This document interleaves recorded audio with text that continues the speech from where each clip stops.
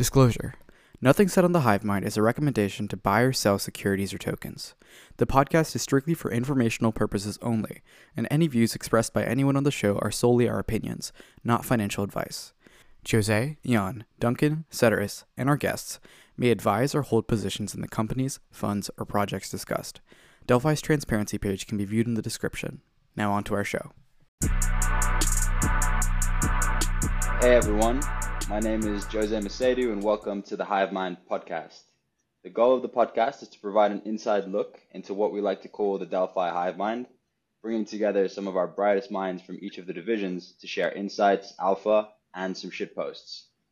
Today with us we have Ceteris Paribus, who we refer to as Ceteris from our institutional research arm, who focuses on blockchain infrastructure and DeFi. We have Jan Lieberman, managing partner of Delphi Ventures, and Ventures associate Duncan, also known as Flood Capital on Twitter, prodigious shitcoin scavenger, and investor. I lead Delphi Labs, our protocol R&D arm, focused on incubating and accelerating new Web3 primitives.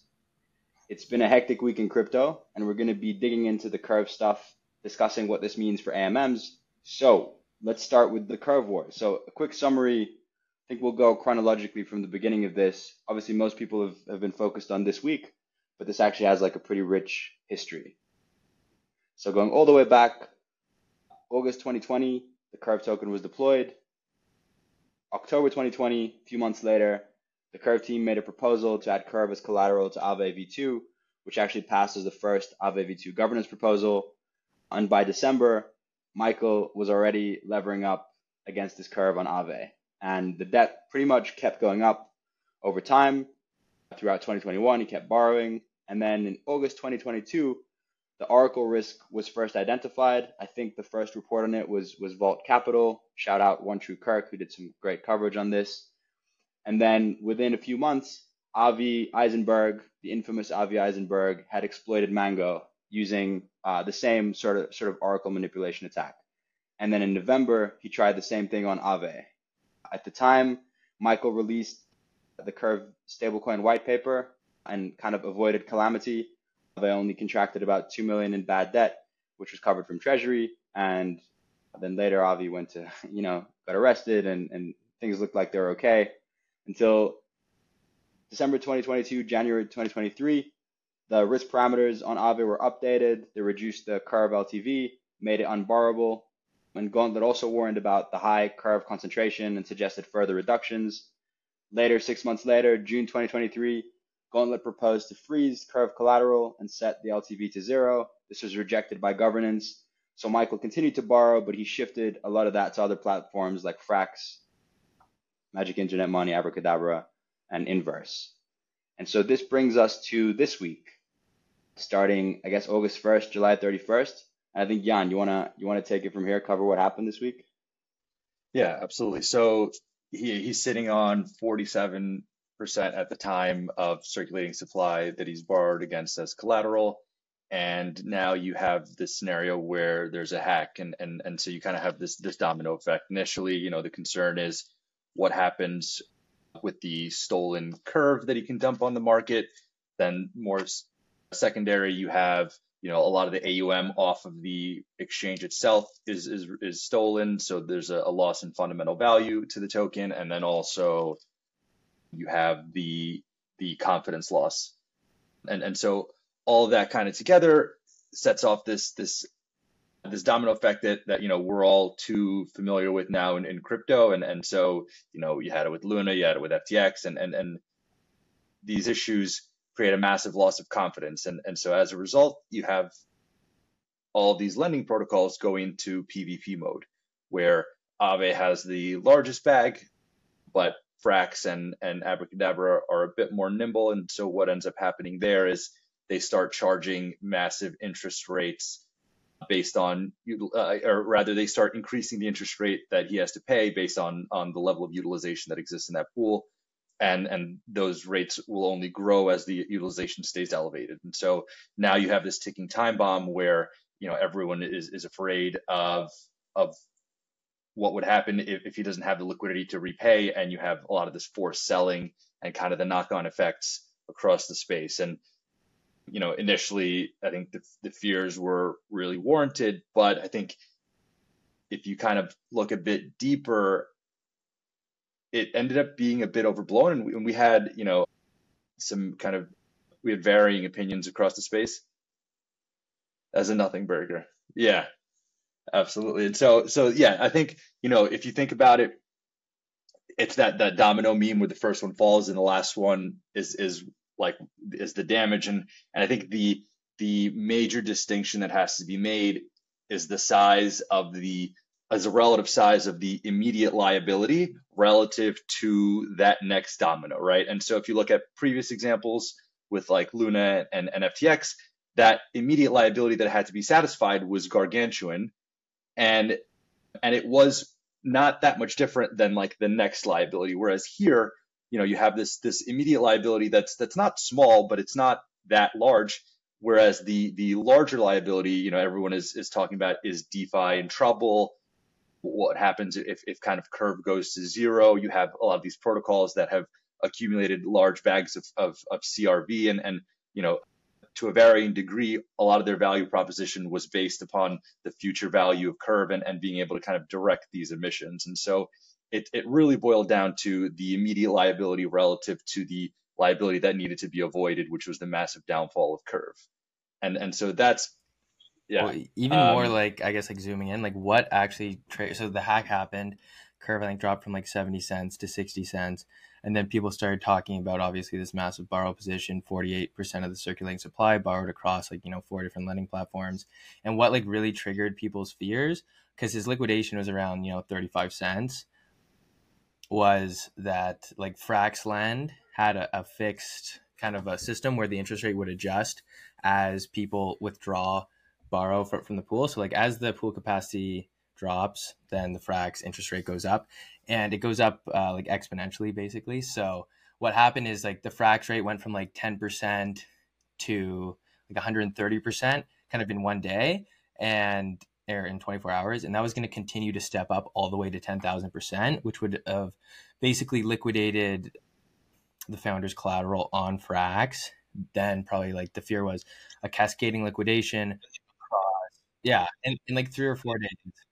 Yeah, and it would like be increasing the bad debt for the protocol too. Like, yeah, so that borrow, that like one position would have kind of triggered a liquidation of that curve collateral, which then could have spiraled to the bigger lending markets like Aave, right? So that was kind of the trigger, and a bunch of people were freaking out. But really, in order to like not have that interest rate go up, it only would take a few $1 million worth of collateral to kind of like free up the pool, right? He'd only borrowed 17 million on Frax. And so, I like once he could pay that off, then like the immediate pressure of like that cascading liquidation faded pretty quickly, and curve, bounced from 50 cents to 60 cents as soon as he started paying off that loan. And kind of a lot of like the fear mongering, I feel like, as Jan was mentioning, where it could spiral, like if Frax went under, then MIM and Inverse and potentially Aave, there could be like, effects across all of DeFi. But that was the real trigger.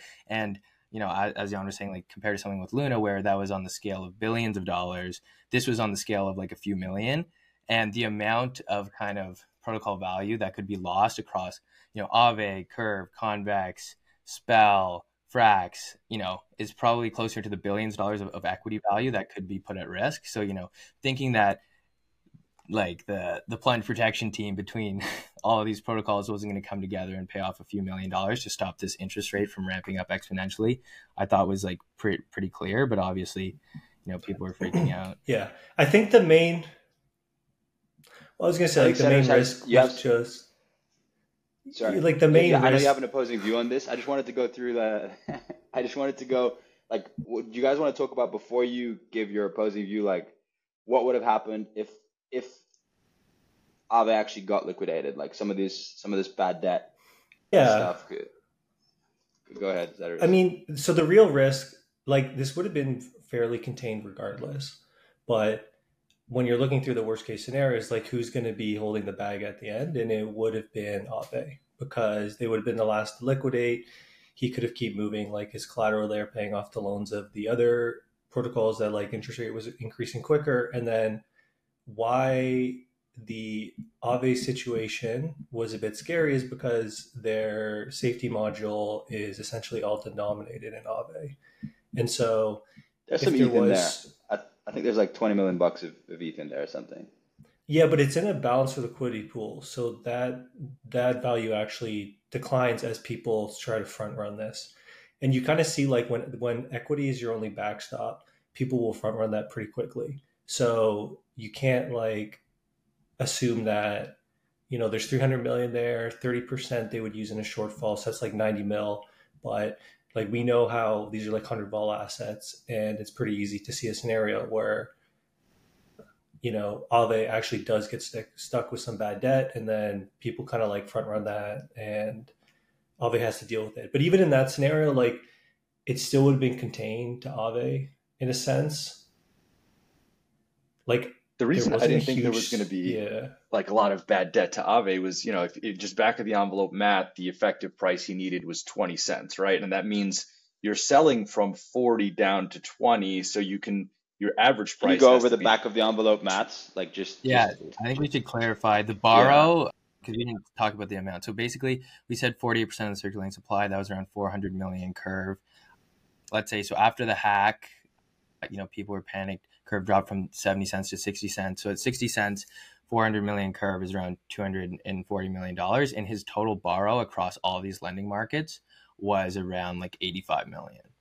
And then Jan, take it away. So if you're thinking about like the effective price you need for every curve you sell at 40 cents, you can sell one curve at a cent, right? And then you're getting that effective 20 cents. So even if it cascaded all the way down, you had plenty of people that were setting up with stink bids where like I just don't see a scenario where there was even going to be bad debt, because I think you also have kind of the opportunistic bidders in the Justin Sons who have their own stable coin and see the value of owning this curve to kind of increase the liquidity of their Can you protocol. explain the bad debt thing though? Like what's the Right. Yeah, because I don't think everyone will follow that. Like the collateral amount, and then like why 20 cents is the price.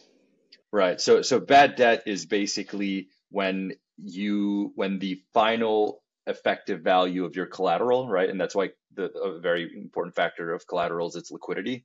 In this scenario where you need to do a fire sale of the collateral, the bad debt is basically the scenario where the amount of resulting stables you have from selling the collateral is less than the liability that the individual owes.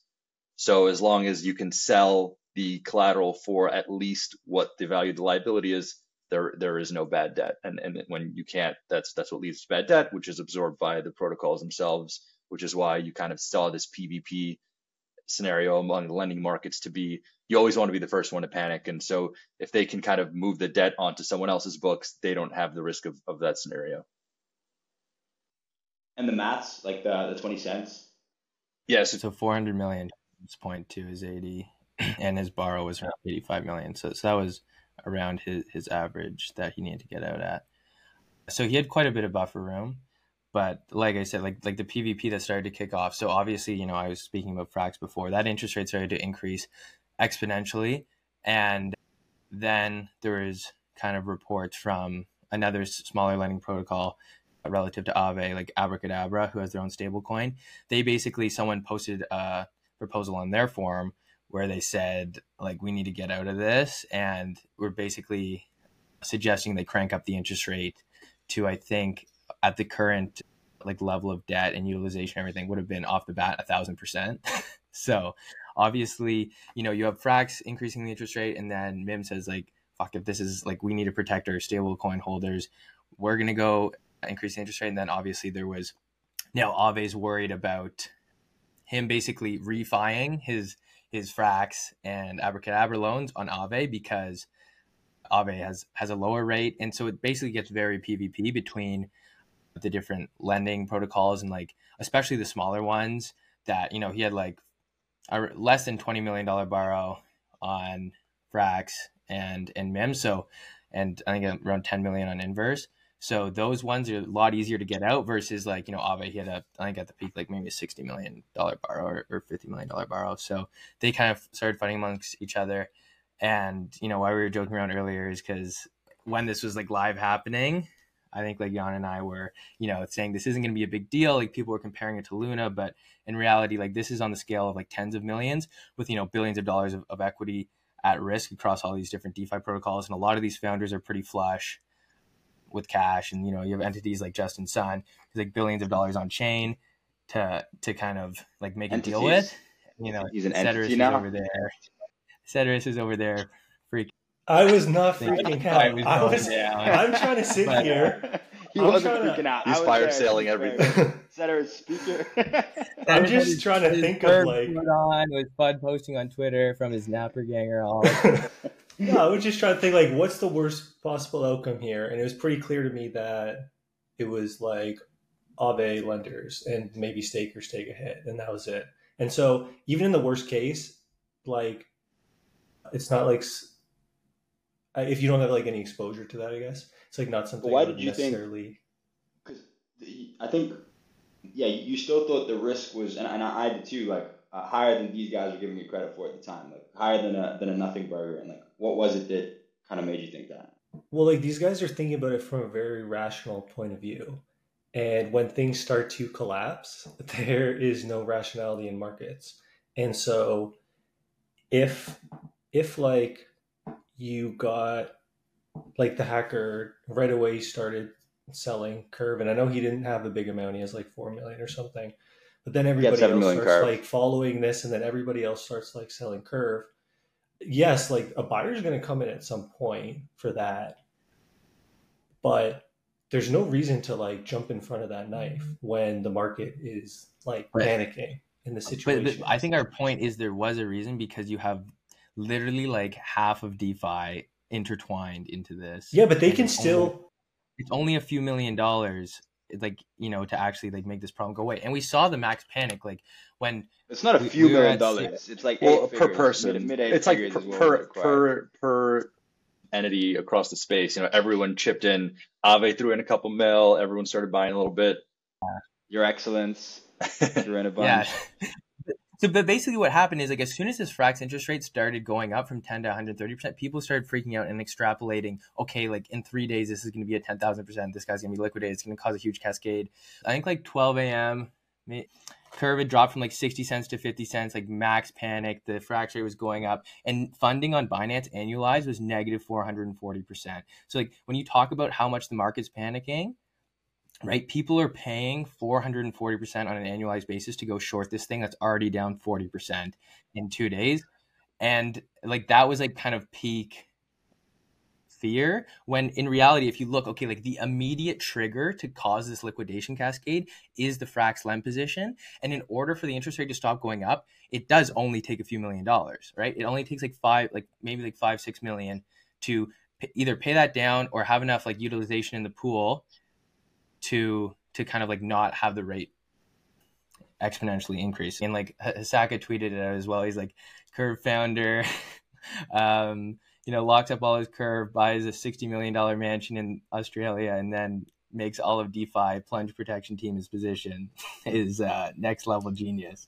So yeah. All right. I don't want to spend too much longer on this side of things, but one of the things that the people were saying after this was just that this shows like how broken DeFi is, and like we needed like backroom deals to save Curve, and like these money markets, the risk management sucks, the governance sucks. What are you guys' takes on this? I think risk management has generally been poor. Like I guess what's disappointing about this is that this literally happened on Solana with Solend back in November, where the Solend whale had like this massive borrow that made up a big portion of the protocol. And I mean, people knew about this for a while and just kind of like didn't take it seriously, I guess. Because listen, like 0-day exploits, they're gonna happen, and nobody thought that Curve, like the idea that Curve could be exploited was not really in the calculus for a lot of this. And listen, if this exploit, like Staked ETH pool is on a different Viper compiler version, like what happens if Staked ETH was on this compiler version too? It would have been probably a different story. It's like a massive pool. Apologies for those wondering why everyone's laughing. Duncan shitcoin scavenger is sending hilarious memes to Ceteris on the side, as he tends to do. We should put the meme up so people can see it. Maybe you can describe it, Duncan, what you intended to convey with this meme. No, I don't think I can describe it correctly. I'm just making fun of Ceteris because of, how worried he was over the situation. And Yeah, I don't think this is necessarily a failure of DeFi, right? I think part of what contributed to this is the borrow position that he had was overshadowed by the vast amount of TVL on Aave and these other protocols, and so it just didn't really seem as material of a risk. And then, as markets kind of pulled back and TVL decreased, he only increased the amount of curve he was borrowing against. And so I think that's part of what contributed to this specific risk being overlooked. And I think, while I think what's impressive is that, in traditional markets in 08, you needed the Fed to come in and fix the problems of the banking system and their poor risk management, whereas there is no Fed here. And so this was a problem that was able to be solved internally, which I actually treat as bullish and adds to kind of the resiliency of the ecosystem, and definitely something that I think people will learn from. And I think you'll see a lot of improvement across like the risk parameter space when it comes to these lending markets. Yeah, I think people are thinking a lot more about like actual liquidity, and like they have these liquidity oracles that people are starting to take into account now. Taking into account what can actually be liquidated, doing these like dynamic updates. I saw something yesterday where Mango, who got exploited last year, someone deposited like a massive position of BSOL, and so they automatically adjusted like the LTV on that asset, taking into account like the on-chain liquidity. And so you'll see stuff like that. But That's cool. And I think go ahead. Yeah, so basically, like, also Curve's a unique situation, right? Because, like, as Jose said, like, this started happening like 3 years ago, where he started getting these borrows in line. And then also Curve tokenomics are, and we'll touch on that more, I think, in a minute, but basically, like, they have a 40% allocation to the founding team members. And then there's also like a big token. So, like, basically Michael, the founder of Curve, had about 25% of the total CRV supply, but I think around 60% was locked, right? So it makes him have this like massive position relative to the liquidity. And yeah, what should have happened here is not necessarily like a failure on like a smart contract level or a DeFi level, but like this just wasn't properly managed over the course of the bull market, right? Curve was trading at like upwards of $2 when the market was in a better state. And so him borrowing against that is an extremely low LTV, and the market, like Aave, just didn't really adjust his position down for kind of the deteriorating. And liquidity was a lot different, right? And that's the thing. Aave v3 already kind of solves this with like deposit caps and the isolated pools. Like everyone who was on Aave v2 kind of had like themselves to blame for this, for not just like upgrading, migrating pools over to Aave v3, which has been possible for over a year. And I think also like Gauntlet and some of like these risk orgs had been pointing this out for a while too. It had been discussed in governance. Like, I don't know. I think overall it was a pretty good showing for the money markets and risk protocols, especially when you compare it with what happened in 2022, where we were scrambling around for months wondering which of the centralized lenders were just zombies that had blown up but weren't telling anyone. Yeah. Right. Yeah, that's another great point. This is all handled very quickly and transparently. And I think just one last point that like kind of added fuel to the fire on the FUD, just on the liquidity point, is like one of the pools that was effective was actually like the Curve liquidity during the hack. So like the on-chain liquidity for CRV was really bad. And I think like a lot of people like spreading FUD like Ceteris were like posting these screenshots of like just terrible Curve liquidity. It's like, oh, if like $5 million worth of Curve is sold on chain, like it's going to wick down to 20 cents. But in reality, like, the Binance pair had like hundreds of millions of dollars on the perp, at least in trading volume when this was happening. And there's a lot more liquidity kind of not really seen directly on chain. So I think that was like another big thing that contributed to the FUD. But it's interesting, like how lending protocols in the future are going to move forward, balancing, okay, like on-chain liquidity with SEX liquidity, and like managing those positions in real time as market conditions change. Because obviously, like Michael was, depositing more curve and borrowing against it as it went up. And then, we had Bitcoin draw down from 70,000 to 15,000. Some of these alts draw down much harder. So like, obviously that's an insane drawdown. Even if you were like levered at like a 5-10% LTV at the top, that could end up being pretty risky as the market draws down like 60-70%. Yeah. Cool. I think we can move on to VCRV. So this is something that we have some strong takes on in here. I think it's a model that Jan and I are pretty bullish on, and I think it played a pretty important role in why so many different players and DAOs and projects were actually incentivized to save Curve in a way that I think they wouldn't be were it not for the token model. So I think, Jan, maybe you start by like introducing like the high level of how VCRV works and why you like it as a token model. And then I think Ceteris and Duncan are going to jump in and flood it. Yeah. So like there's a lot of nuance to the model, so there's no need to kind of go into that detail, but just at a high level, the idea is you lock up Curve for a varying amount of time, as far as 4 years, and the longer you lock, the more voting weight you have. And what you're voting on is what pools the future CRV emissions go to.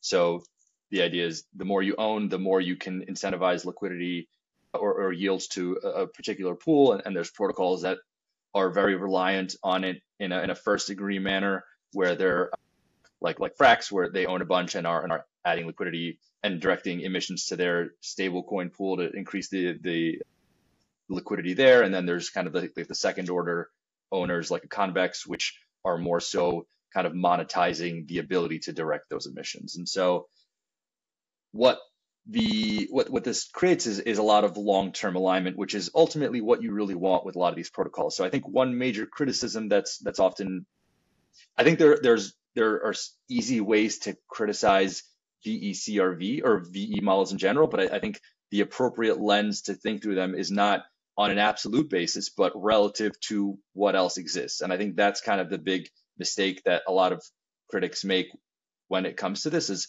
we're comparing this to existing models rather than, what are the ultimate flaws with this model. And I agree there are ways that this can be improved, but the point is, the goal with ownership and in these tokens and the ability to direct these emissions is that you want to give the most to the people with the most long-term alignment, because naturally they're going to be as incentivized to ensure that everything goes as well as possible for this protocol. And I think this was evidence of that, right? If you had a scenario where it was just like a pure X sushi model where you stake and you just get fees, everyone would have abandoned it. It would have been, the second there would have been concern, there would have been a mass run for the doors, and the person who ran first would win and everyone else would be stuck holding the bag. And I think the scenario would have played out a lot more differently. And so whereas here you have these protocols that effectively own a lot of this governance token, and their value comes from the future emission of that token. And so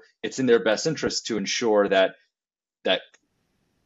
Curve survives, because the value of the amount that they can direct is a lot more than the cost that they'll have to pay to make sure that they can that this survives, right? And that was always kind of the calculus, was you have these protocols which have massive bags, massive vested interests, both in the present and in the future of this surviving. And so for them, it's just a small kind of expense to pay to ensure the kind of survival of this protocol. And so that's a product of the VE design, where these guys are locked for typically 2, 3, 4 years and are vested and have a vested interest in really ensuring this goes well. Yeah, I think that's definitely probably too much credit to give to this situation. Like, I think if there was no V, this still would have been fine. Like, if you look at this, so basically what we didn't touch on is how Michael actually ended up. Like, the situation's fine now. I think everyone agrees on this call. He's going to be fine. There's not going to be any bad debt.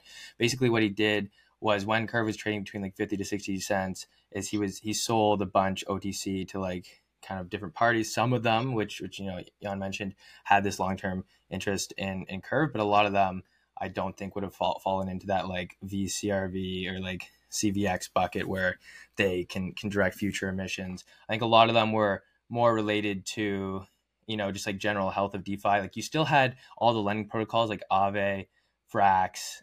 Frax was double incentivized because like they have a stable coin and they own a lot of Convex and Curve, but they had the Frax Lend that was at risk, then also Abracadabra and Inverse. So I still think even without the VE curve, especially when you look at the list of OTC bidders, he would have been able to get out of the situation. Maybe it wouldn't have been as guaranteed. Definitely Curve, Convex, and Frax specifically, those three were really on the hook if Curve were to go down. So those three were extremely incentivized.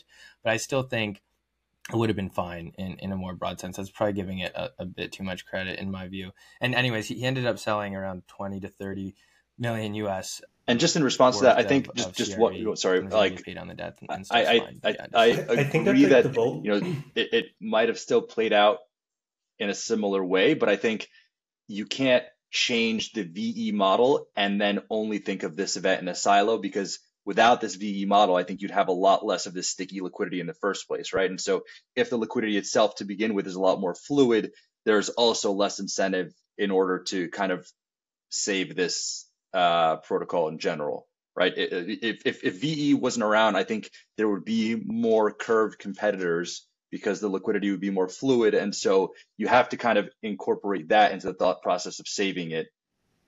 And I think thinking like the VE makes it more worth to save. Right, because there would be less copycats because too many people are bought into the curve because of the VE model. At the end of the day, though, like these protocols still need another buyer to value Curve, because even someone like Urine who did an OTC deal here to like help save it, they need Curve to work because they sell Curve. Like, yes, they have their Curve lock token, but a lot of their protocols are farming Curve, right?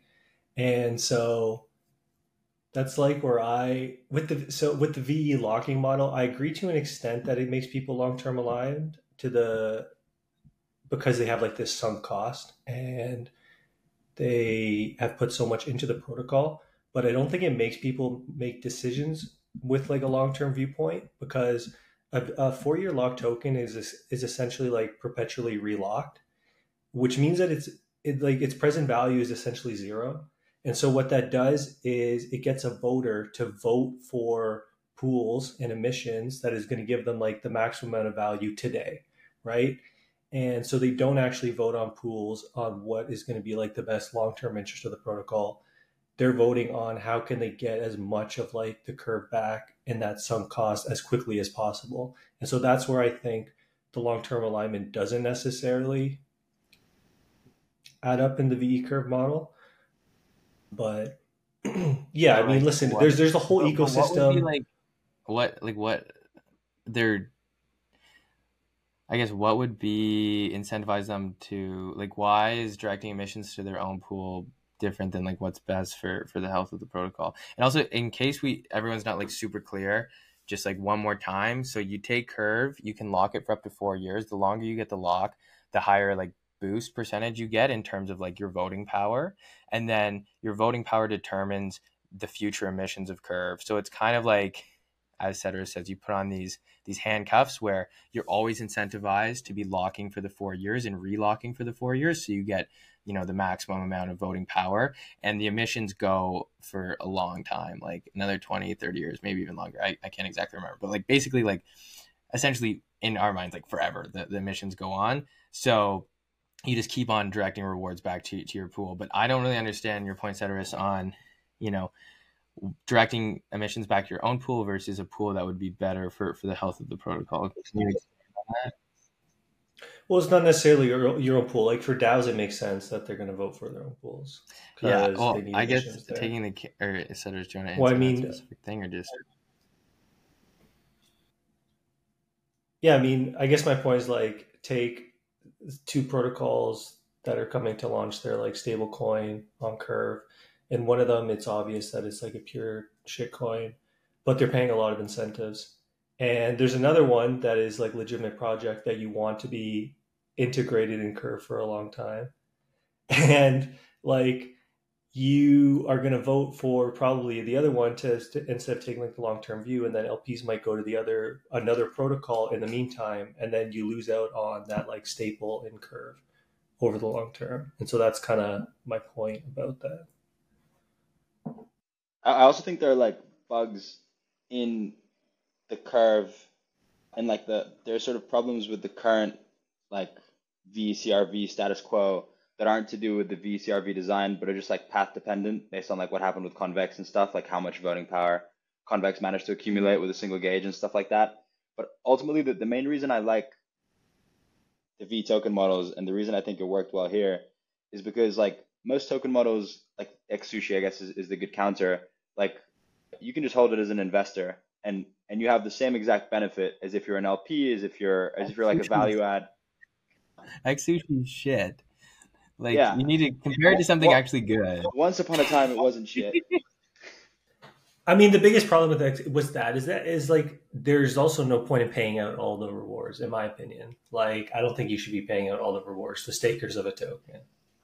So the reason I like the V models in general is because they incentivize like participants in the protocol. They're like you're more incentivized to hold it if you're a participant in the protocol than if you're just a random investor, right? Which is also why like one of the things that I think kind of Duncan you don't like about it. It is like not good to hold if you're just an investor. It naturally benefits LPs because as an LP you get the boosties, or it naturally benefits protocols because you can direct, like especially stablecoin protocols, because you can direct the flow of incentives to your pools. Huh? Yeah, I mean, basically, if you're both an LP and you have like your curve locked, you get a higher share of the emissions that go to that pool effectively, which means that LPs that also own curve are benefited over LPs that don't have any curve, right? And like contrasting this to the X sushi model, which is like the unlocked version, it's like I think it's a lot better. Like, and you can kind of see it in the cap table effectively of curve where it's mainly owned by its LPs, which also means that liquidity is sticky, like Jan said, or it's owned by protocols who want to own it to direct incentives to their pools. Yeah. Yeah.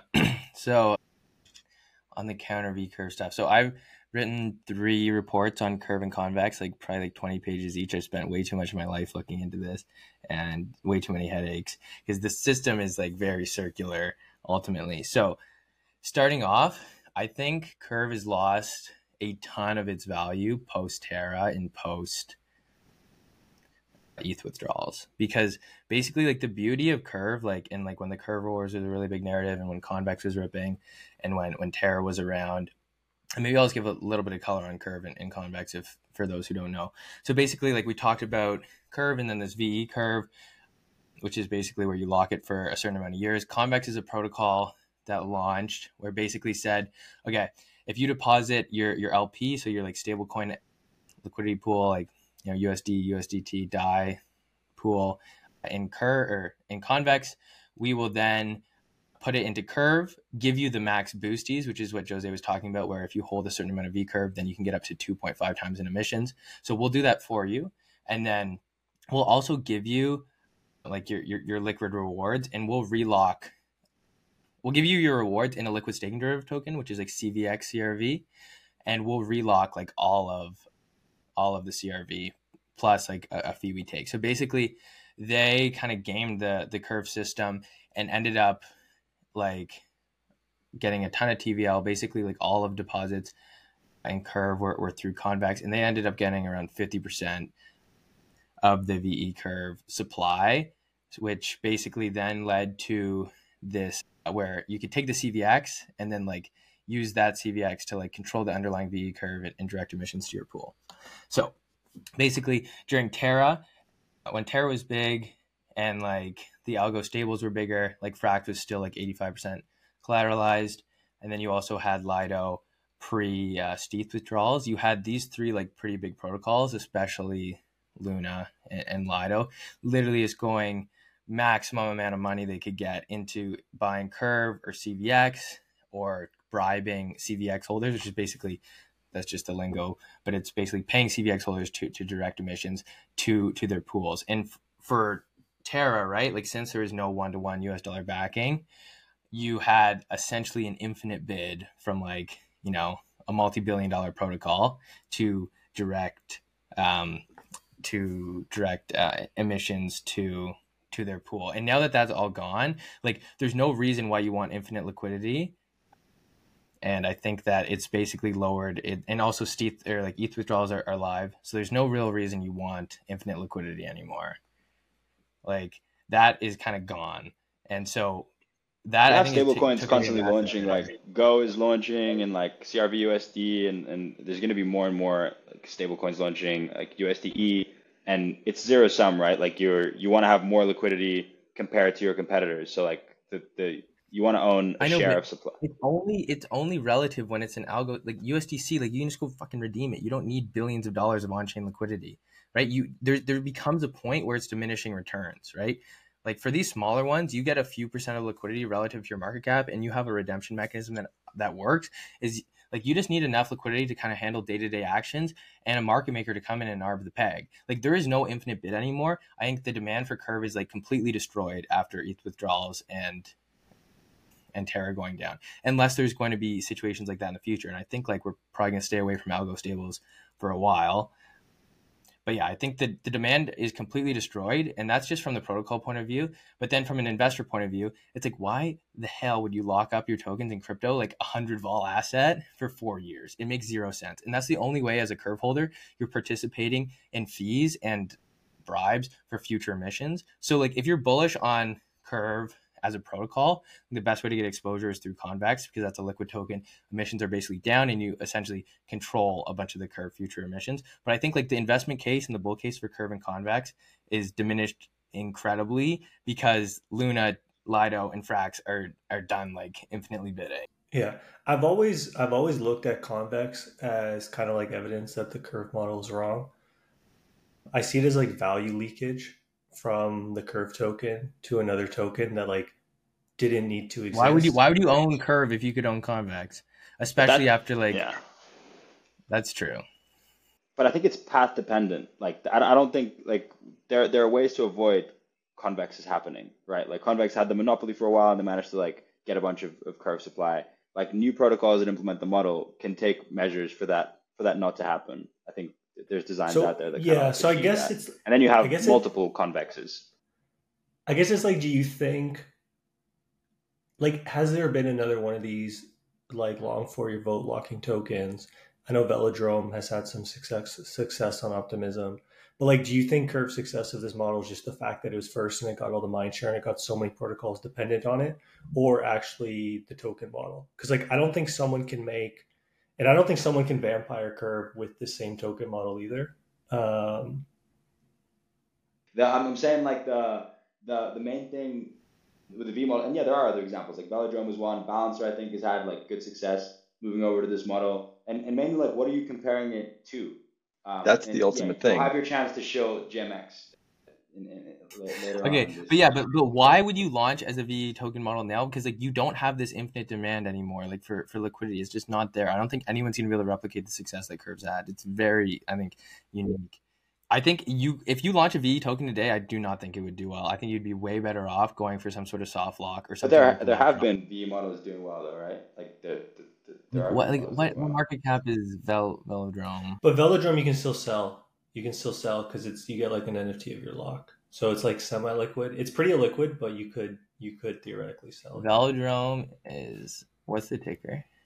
That's and Balancer, I guess, moved to a VE model. I think the degree of the lock is also important. The longer you make it, the more you skew towards being a protocol acquired kind of token versus a user acquired token. Like 4 years, I think, is too long. Whereas, but it doesn't matter. It does, though. You get the infinite lock. It does. No, it doesn't. Yeah, because it's a lot easier to speculate on a 1 or 1.5 year lock versus a 4 year lock, right? The concern is who locks for 4 years on an asset with this volatility, because you can't realize positions or realize gains. And I think part of it. But even on the year lock, like the game theory is to keep on locking so you're max voting power and you can keep on, or else you're just like, you're not like you have a massive sacrifice waiting for the 1 year unlock. If you wanted to implement something like that, you just have like the rage quit mechanic, which we've talked about it at length, where it's like, okay, you're locked for a year. If you want to unlock day one, like then there's some sort of like Right. I guess like But linear rage or quit some is an sort of a curve where improvement you're to the V model. So Yeah. like you're still building on the V primitive and iterating on it. yeah, okay, sure, but it's basically the soft lock. What I'm arguing for is the soft lock, which is just better, and the rage quit basically makes it a soft lock. Soft lock with penalties, which effectively is still like a I mean, soft depends on the penalty. right. Like, it could be pretty hard depending on what you set the penalty at. I mean, I think we're splitting hairs here on the model. Overall, I think, yeah, I was gonna say most of us agree that like people who lock should probably have more upside and more say, but maybe we don't. But anyway, I think we can move on to AMMs here. So like the curve debate, I think brings us up to the fore. You know, Duncan, you've obviously shown you're pretty bearish. Curve and maybe Balancer are arguably the last true remaining AMMs in the true sense of like automated, like for passive LPs. And trading volumes right now are down across the board, but like spot especially is down and has generally moved away from AMMs, right? It's increasingly dominated by intents, by like the 1 inches and cow swaps and obviously Uniswap X as well of this world, which are kind of like just a front end for professional market makers and centralized exchange liquidity. So do you guys think this is a one-way trend? Like, are AMMs dead, basically, is the question. I think for liquid tokens, it's pretty clear. And I think Uniswap X is kind of an admission of this, that they are going to start using fillers, which are essentially professional market makers, to use this RFQ model where users will come in and they'll get this quote from a market maker who is essentially just using centralized exchanges, and then who's going to fill them on the other side of the order. And then AMMs in this model are basically going to be used as like toxic exhaust for these fillers to basically just arbitrage all the time. And so I think like a big theme from ECC was this whole move to off-chain execution, on-chain settlement. And it's not just something you see with Uniswap. We see it everywhere. That's kind of like what Intense is too. Because I think users, they don't care about centralization when it comes to execution of like a trade they're making.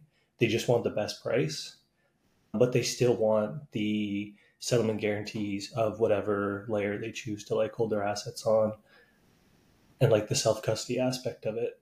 So it's just, since price discovery occurs off chain for these liquid assets, AMMs are always going to be like slower and arbed against. And so, yeah, it's like a pretty clear trend for the liquid stuff that AMMs are kind of going to be going away. Yeah, no, it's definitely an uphill battle.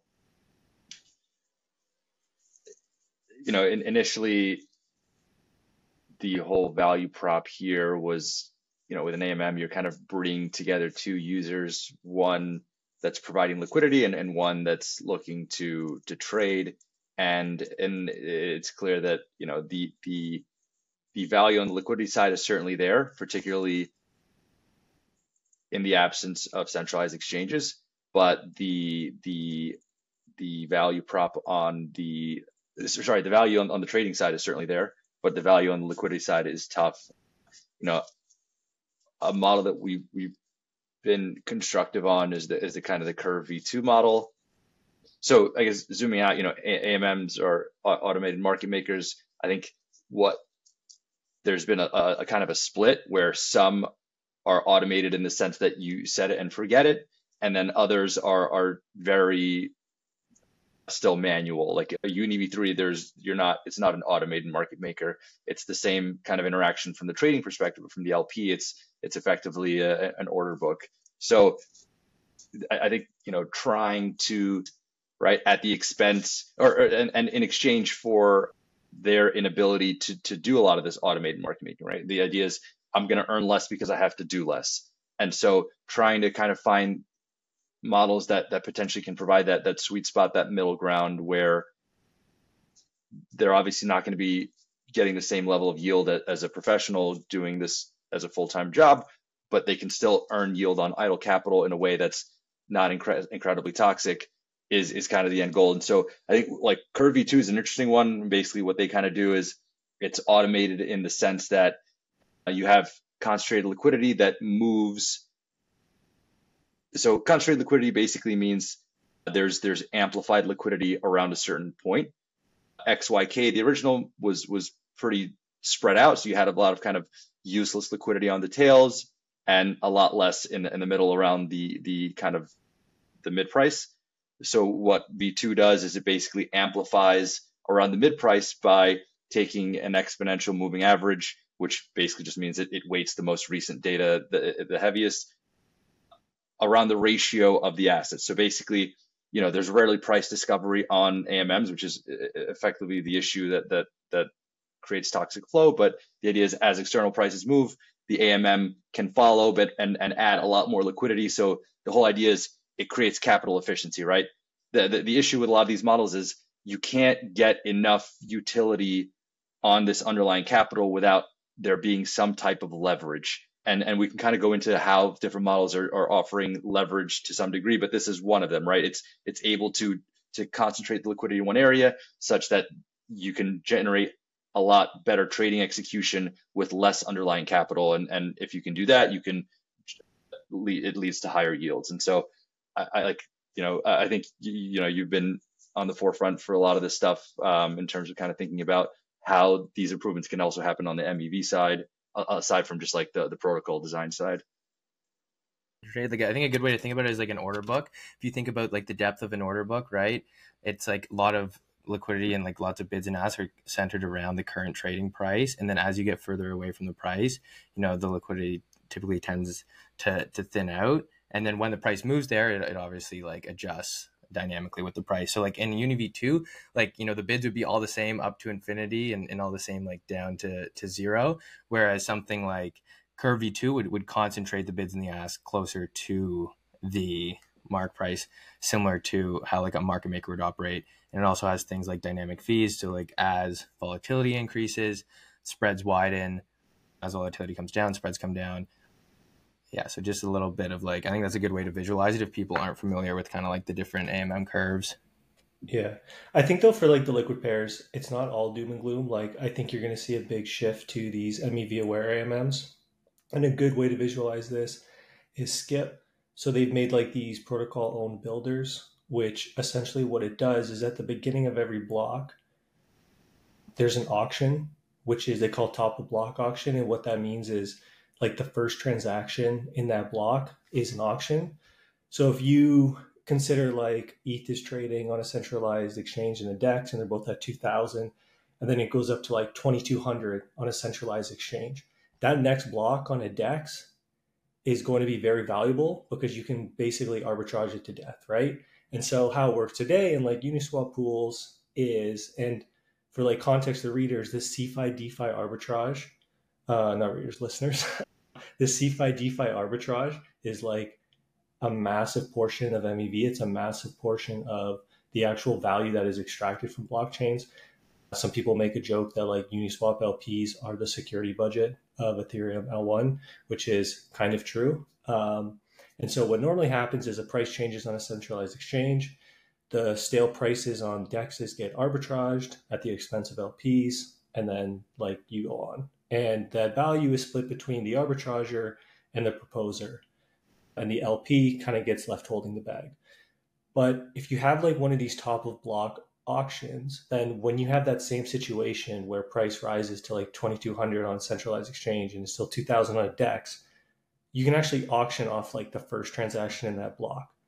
And so the LPs can actually now like capture that because arbitragers are going to bid that up pretty close to that $200 delta.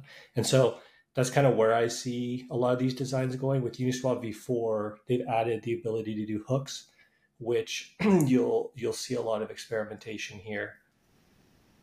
And that's kind of like the only way I think AMMs on liquid pairs will stay around. And like to Jan's point, it doesn't have to be as efficient as professional market making, but it needs to be like kind of close. And I think doing these auctions, especially if you get them at like a smart contract level, will do a lot to help that, because there are benefits of having a lot of passive liquidity.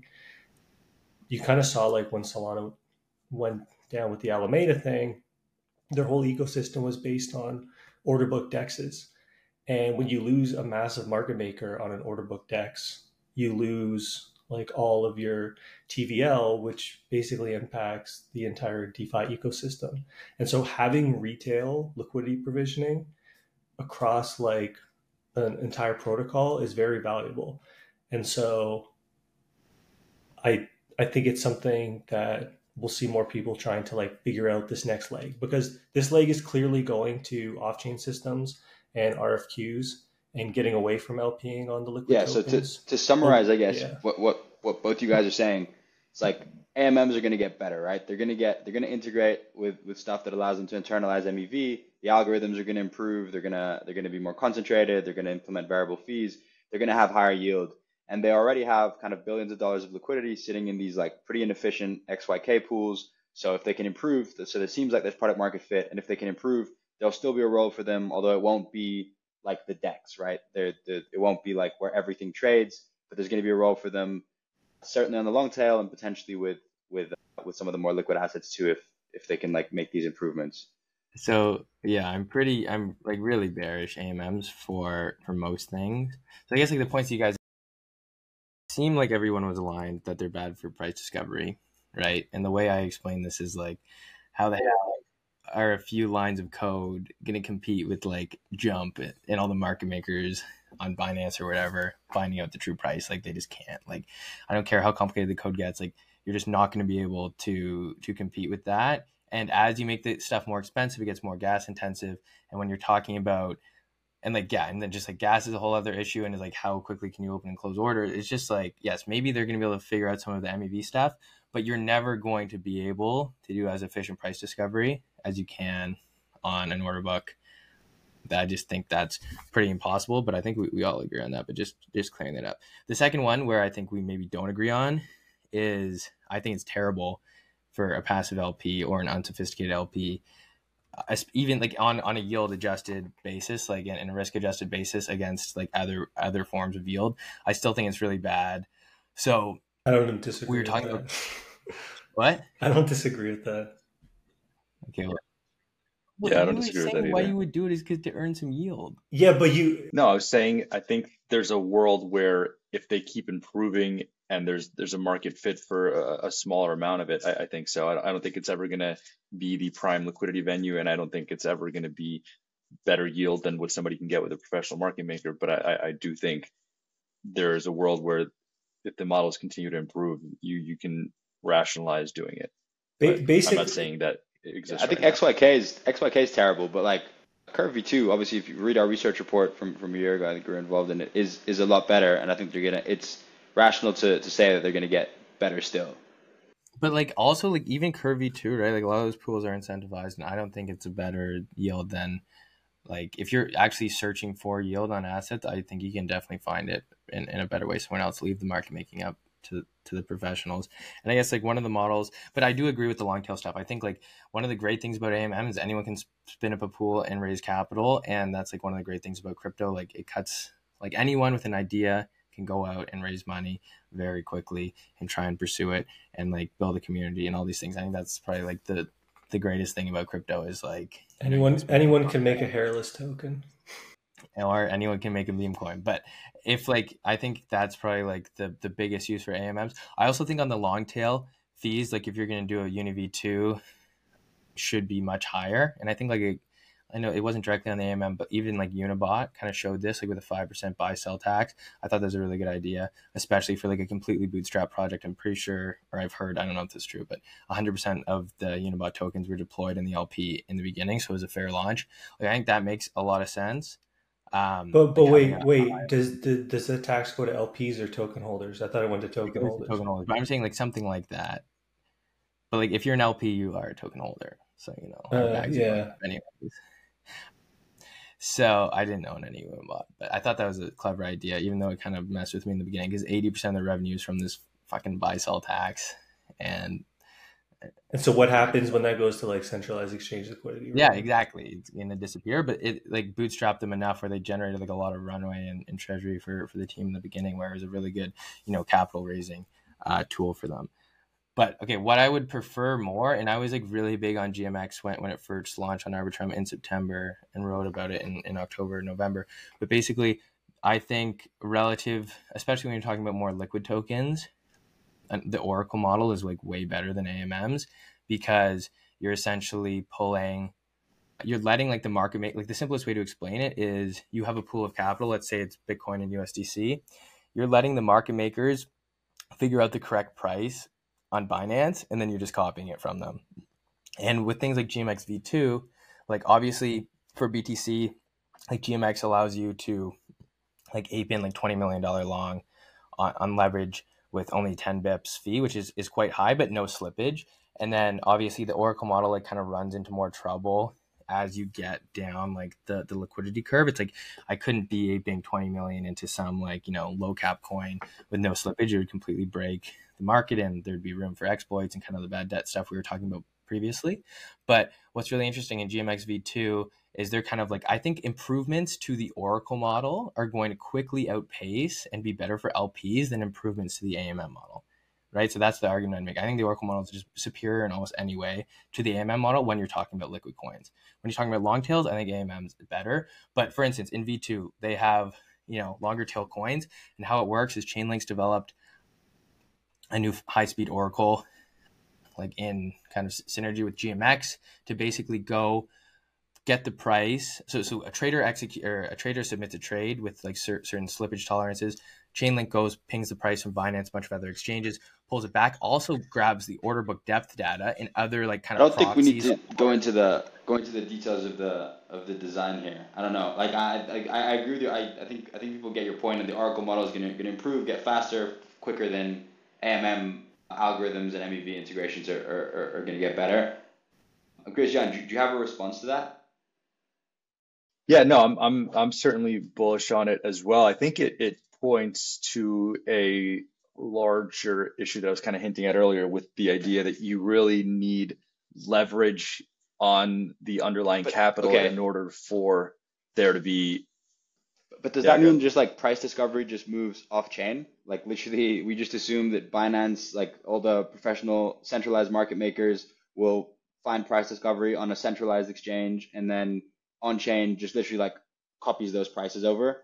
And isn't that Well, I think that, kind of I think it pointless? just goes to wherever there's the most liquidity. yeah. I think that like, and so it's a function of that, and then, you know, whatever that is. And so whether it's an on-chain order book eventually on some highly performant chain, or something off-chain like a centralized exchange. Yeah, I guess the question this gets down to is like, obviously if you have an Oracle based model, you'll never have price discovery there. And so is price discovery basically doomed to be off chain? Is there anything, because then if price discovery is always going to be off chain, then I agree that you want to get the on chain model or whatever you're using to basically get that as close as possible to the off chain price. But I definitely think it's heading that way right now. It's pretty clearly heading that way where liquidity, like wherever there's the most liquidity is going to be where price discovery happens. I think that's kind of, can't really argue against that right now. Like maybe, I don't know, Cedars, you're big into Solana or some L2 or L3 or ZK chain can figure out how to do a performant order book on chain. And I think that could definitely be the future. But like as we've seen with even incumbents, just like on like Uniswap or Binance, like those are the, like not Binance wasn't a first mover, but it's kind of cemented its position at like 70-80% market share. And it's just like very hard to move that rock. Obviously Binance has its own regulatory issues right now, but even something like Uniswap, right? Like Uniswap has cemented itself on chain as the biggest AMM, and it's very difficult to move that rock. So I think liquidity is going to be a big hurdle to overcome, but like maybe in a few years, if we figure out a performant on-chain order book, then it's possible. But I think definitely right now where stuff's going is the most liquidity for sure. It's going to That's be, why I feel like oracles right now are way better. it's Oracle going to model. be, it's going to be tough to ever, I mean, just like, it's just basic like physics. Like if you want to synchronize global state around the world versus some centralized exchange, have this global consensus, it's always going to be slower, right? I think where on-chain order books, like some of the ones on Solana can thrive is just with like the composability of them. But that's kind of a different topic than being the place for price discovery. I think in the end, though, like on the passive side, it all really boils down to kind of yield and exposure, right? So like, why would there be a growth of like, what is this passive liquidity going to chase? It's going to be yield, but so, kind of going with the Oracle model, you do have a different exposure, at least with current models, where, for example, like GLP was a 0 to 1 innovation, but it didn't really address a lot of the concerns that allowed for this Oracle-based liquidity to scale massively, right? So the whole benefit is if you can have an underlying pool of capital that everyone is trading against. With GLP, you're borrowing from it, and you have imbalance issues, and that's why you saw it, massively. It gained a lot of momentum when it launched in 2022 summer, because that was a massive bear market where market participants naturally skew long and they get destroyed in chop, and that's kind of what that environment was. Then you saw GLP participants get demolished in 2023 when it was up only, because again everyone skews long, and so they kind of gave up a lot of the profits that they previously had. And so what that shows is they're like, what you need both to address this kind of counterparty issue where you're the pool that people trade against. If you can balance that pool, you can actually scale the liquidity a lot better. Whereas if you have 40 million of longs and 20 million of shorts, the pool is exposed to a 20 million long position. But if you have 40 million in both, the pool isn't really exposed to anything, and you can allow for there to be more open interest built up against that same underlying pool of capital. And so that's kind of what we're seeing some of these models shift to. Everyone agreed that AMMs are really good for the long tail, right? AKA like not the majors. But we're also seeing an increasing trend of like long tail tokens to some extent, like the likes of like Sui, Aptos, WorldCoin, and others, like do these coordinated launches on Binance, right? With the same playbook where you release very little of the float, a lot of it is controlled by market makers, and then you have these games being played, which kind of guarantee you like a lot of volume on launch and also like a pretty high FDV. And I think it's kind of hard to argue that this hasn't been, from the perspective of the project, not necessarily the community, but the project, a really successful like launch strategy, right? Like people anchor to this higher FDV, you have a lot of volume, it looks like a real val. Even if it goes down from there, then it looks cheap at half, which is still an incredibly high val. And I think we've seen projects that go this route generally attract much higher fully diluted valuations than those who launch like on chain on an AMM. So like, yeah, what do you guys think of that? Yeah, no, it's. I mean, it works. People are going to keep doing it. I mean, yeah, basically it works. Like we haven't really seen one that hasn't been successful yet. You kind of just restrict volume to a small amount of supply. It's kind of like we saw Aptos go from to $18 earlier in the year. You get these like short-term games to kind of spur up interest. But yeah, I mean, I don't know. It's obviously not an ideal model for someone that wants to like actually get into the project. You have no opportunity to buy tokens at like a decent price. Using the Binance launches being better. I mean, I think it's the playbook, right? We've seen it time and time again. You have to get into the most users. You have massively incentivized market makers with strikes that make them a lot of money when these prices are hit. You need to kind of anchor public perception to a high watermark number, and then you get memes created around it. Like even Aptos, like you had, I know what do you call it? Like Upbit was really driving a lot of the price, and apparently the meme there was APT for like apartment, where like this thing would pump enough that you can just buy yourself an apartment. And just like silly stuff like that ends up driving so much of the volume and the value, which is unfortunately the playbook that really works. Yeah, I think it's important to consider it like who like benefits from this. So obviously this is like mash. I think it's extremely predatory from the teams who do it. But like obviously if they're going to use it as a distribution and like capital raising mechanism, it makes a lot of sense from their point of view. But like the playbook essentially is like you launch the few percent float. You have market makers who are incentivized to keep the price extremely high. Like we saw WorldCoin launch at like a 32 billion FDV, which is massive. And all of the points that you guys have already said, but basically who ends up holding the bag here is retail. So that's why I think like almost there should be, I don't want to say like regulation around the amount of float that can launch, but like just like accepted like number, like amount of float that tokens need to be launched. And I think in the long term, like maybe in the short term, this is beneficial for these projects.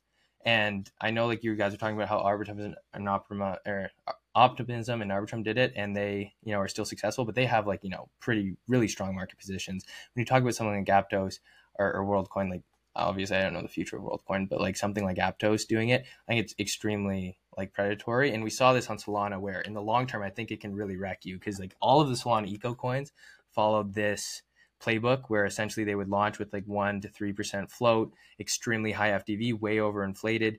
The VCs would go and short the perps and just like collect a ton of money, and everyone, and like the only people who were better off were the VCs and the team, and basically all retail got screwed. And those projects are now like extremely tainted, and any project who does that, I feel like long term, unless they really deliver on and like actually fill into that valuation, kind of gets it also depends on the tainted. degree of that. Like and I think that, like, a 3% is certainly obviously like going to be predatory, but I think if you're doing low double digits, like Aptos I think is around 20% circulating, which is considerably less predatory, and I think it gives people more confidence in this being a more realistic price. Obviously I'm not like bullish on the price of Aptos from here, but I think there's a degree to the scamminess of the circulating supply, right? Like if you're doing low single digits, that's just tough to justify any kind of real valuation there. But the counter is that the projects that haven't done it, and as Zay's mentioned some others that have certainly underperformed when. Yeah, but I think the fundamentals play a big role, right? Like we talked about this before. Like I know I keep on bringing up GMX. I think it's a good example for a lot of these things that was done right, like on chain. But like they launched, I think they only raised 250K, and they launched at basically like a $1-2 million market cap, and they were the best performing coin in 2022. Got all the way up to like over $1 billion market cap, because they had a product that worked, returned cash flows to holders, or value accrual to holders in some form.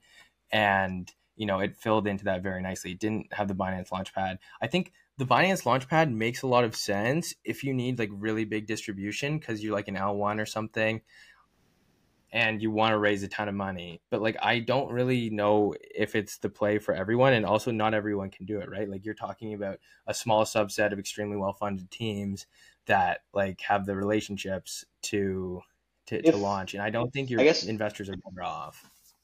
If Binance, if like on-chain, like AMMs and on-chain solutions eventually had the same reach and distribution that centralized exchanges have, which I get is a big assumption, but like, I think we're all in this because we think that will someday happen. Do you think you could recreate the same thing? Like, do you think launching on an AMM, because you said AMMs are good for the long tail of tokens. Do you think launching on an AMM could ever like rival what's done with on an AMM, and I mean with no like private market maker deals. So literally just public kind of launch, like public yield farming incentives. Could you recreate like the impact of a launch on a centralized exchange with centralized market makers? Not to the same degree. I think you can. What helps if you're trying to launch via AMM is if you have a lot of protocol owned liquidity and they're listing it, right? And so you have these different LBP type bootstrapping mechanisms that can raise some capital and allow the protocols to then seed liquidity naturally, because then you have a scenario where they as LPs aren't really concerned about the underperformance of a buy and hold. The main value prop for them is to provide deep liquidity on chain early on at reasonable prices, and to let early participants buy in. And so it's the mismatch where the LPs don't care about getting the best liquidity providing experience. They're just trying to actually provide liquidity. And so that happens when it's the protocol itself kind of launching that liquidity. I think in those scenarios, it definitely makes sense. I mean, realistically, the safest way to launch an L1 is an ICO. Like the fairest way, not safest. Like, and if we end, like, I mean, how would you do you're not going to do something like there's no one Sui or on the Aptos on an chain. AMM on Ethereum or something. No, I agree. That's what I mean. Like things that need distribution, I think it makes a lot of sense to do on a SEC. I So need what like a is bridge. like AMMs? You still have a lot of, as you mentioned, like the GMXs of this world, the balls, the like a lot of tokens are still finding price discovery on chain. But like if it's only useful for long tail and for long tail that doesn't have big backers and who can kind of get them on Binance, and then even that long tail once it hits a certain threshold ends up moving price discovery to centralized exchanges, like what's happened with GMX even to Binance, like doesn't that leave a very small TAM for AMMs?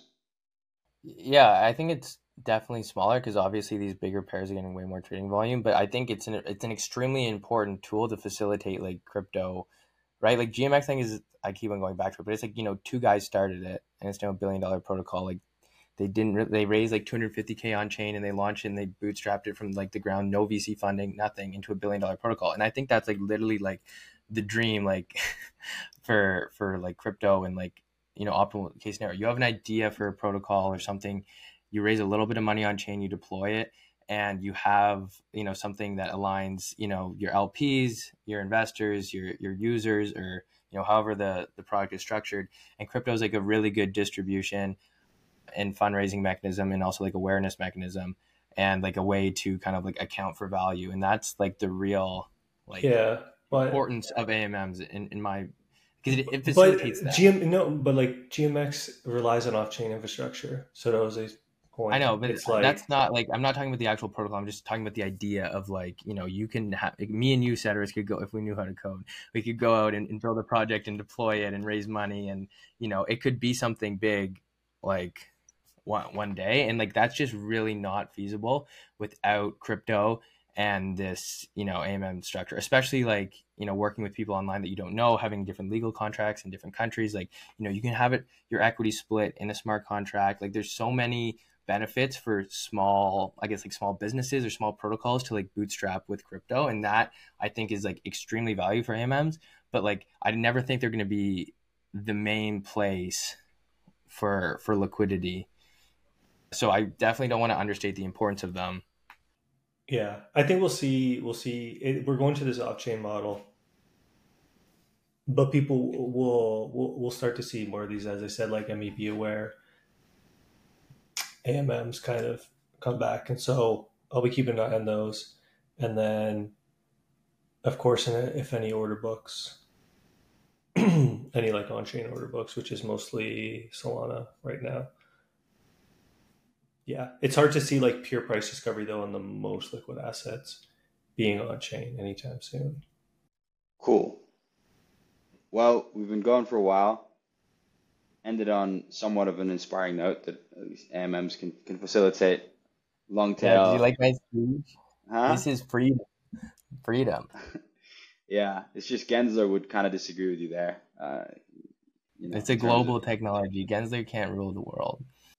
Yeah, he can try. It seems like, but yeah, like I agree. I do think for me, AMMs are going to keep improving, and they're going to compete with other passive like yield sources on the LP side. I think. I don't know. I think a world where only professional market makers use order books, and then all retail is just like lending to them on Maple or something, or on money markets. It's kind of like pretty depressing. And I hope there's like, yeah. But you could do that in an on-chain way, right? Like if there's a performant on-chain order book, and then you have Maple or whatever lending to these people, and you can like watch the wallets, and like there's some sort of clawback if they start to fall into liquidation. Like you can give them up to like 10x leverage or something. That's doable on-chain in the future. Yeah. Just the point of yield though, there's going to be a lot more yield opportunities coming up, especially with like the LST narrative, the restaking narrative, and that's like single-sided yield, right? And that's at the end of the day what people want. So I think AMMs also have a bit of a headwind from that aspect. We've seen that That in there's going to be a Cosmos. lot more. Yeah, there's going to be a lot more like when people want yield, they want to keep accumulating the same asset. They don't want to be taking this price Well, that's risk. the other And thing, so, right? It's yield it's yield, but it really varies depending on what you prefer your underlying to be. So like, the yield you want to justify on a volatile asset versus the yield you want to justify on stables that, if you sit in them long enough where you're the counterparty to either trading or gambling, you will win over a long enough period. And so I think that's the other element, right? It's are you getting yield on a volatile basket or a stable one? And oftentimes, like, yield on a volatile basket is just going to be is kind of, not super relevant because the volatility will dwarf the yield you're getting anyways. Yeah, and I definitely think that on the yield conversation, it's super important where we are in the market right now. It's like things are pretty slow, trading volumes are really down. Like, whereas, just like the yield, the matrix of yield opportunities, et cetera, I think is going to change drastically once the market is like more back and more in full swing. And like the trading yields are going to go up a lot. And like a lot of these like staking yields, right? Like ETH, like a massive portion of the staking yield is fixed, right? And actually goes down as more ETH staked. A small amount is to do with fees. But like when you're talking about volumes 10xing, right? I think there's a lot of opportunity for the yield that Jan's talking about like stable denominated yield or gambling denominated yield, where like volume's way up. And yeah, I a lot don't of that think will the go back to staking yield really stakers still, though. scales, A lot of that ends up as MEV, which goes back to stakers too, though. not with the Oracle model. All right. All right, guys. This was an awesome conversation. Really appreciate everyone tuning in to the first episode of the Hive Mind. Let us know what you think in the comments or on Twitter. And I think we're going to be doing these every 2 weeks or whenever we have something to talk about. And yeah, hope you enjoyed.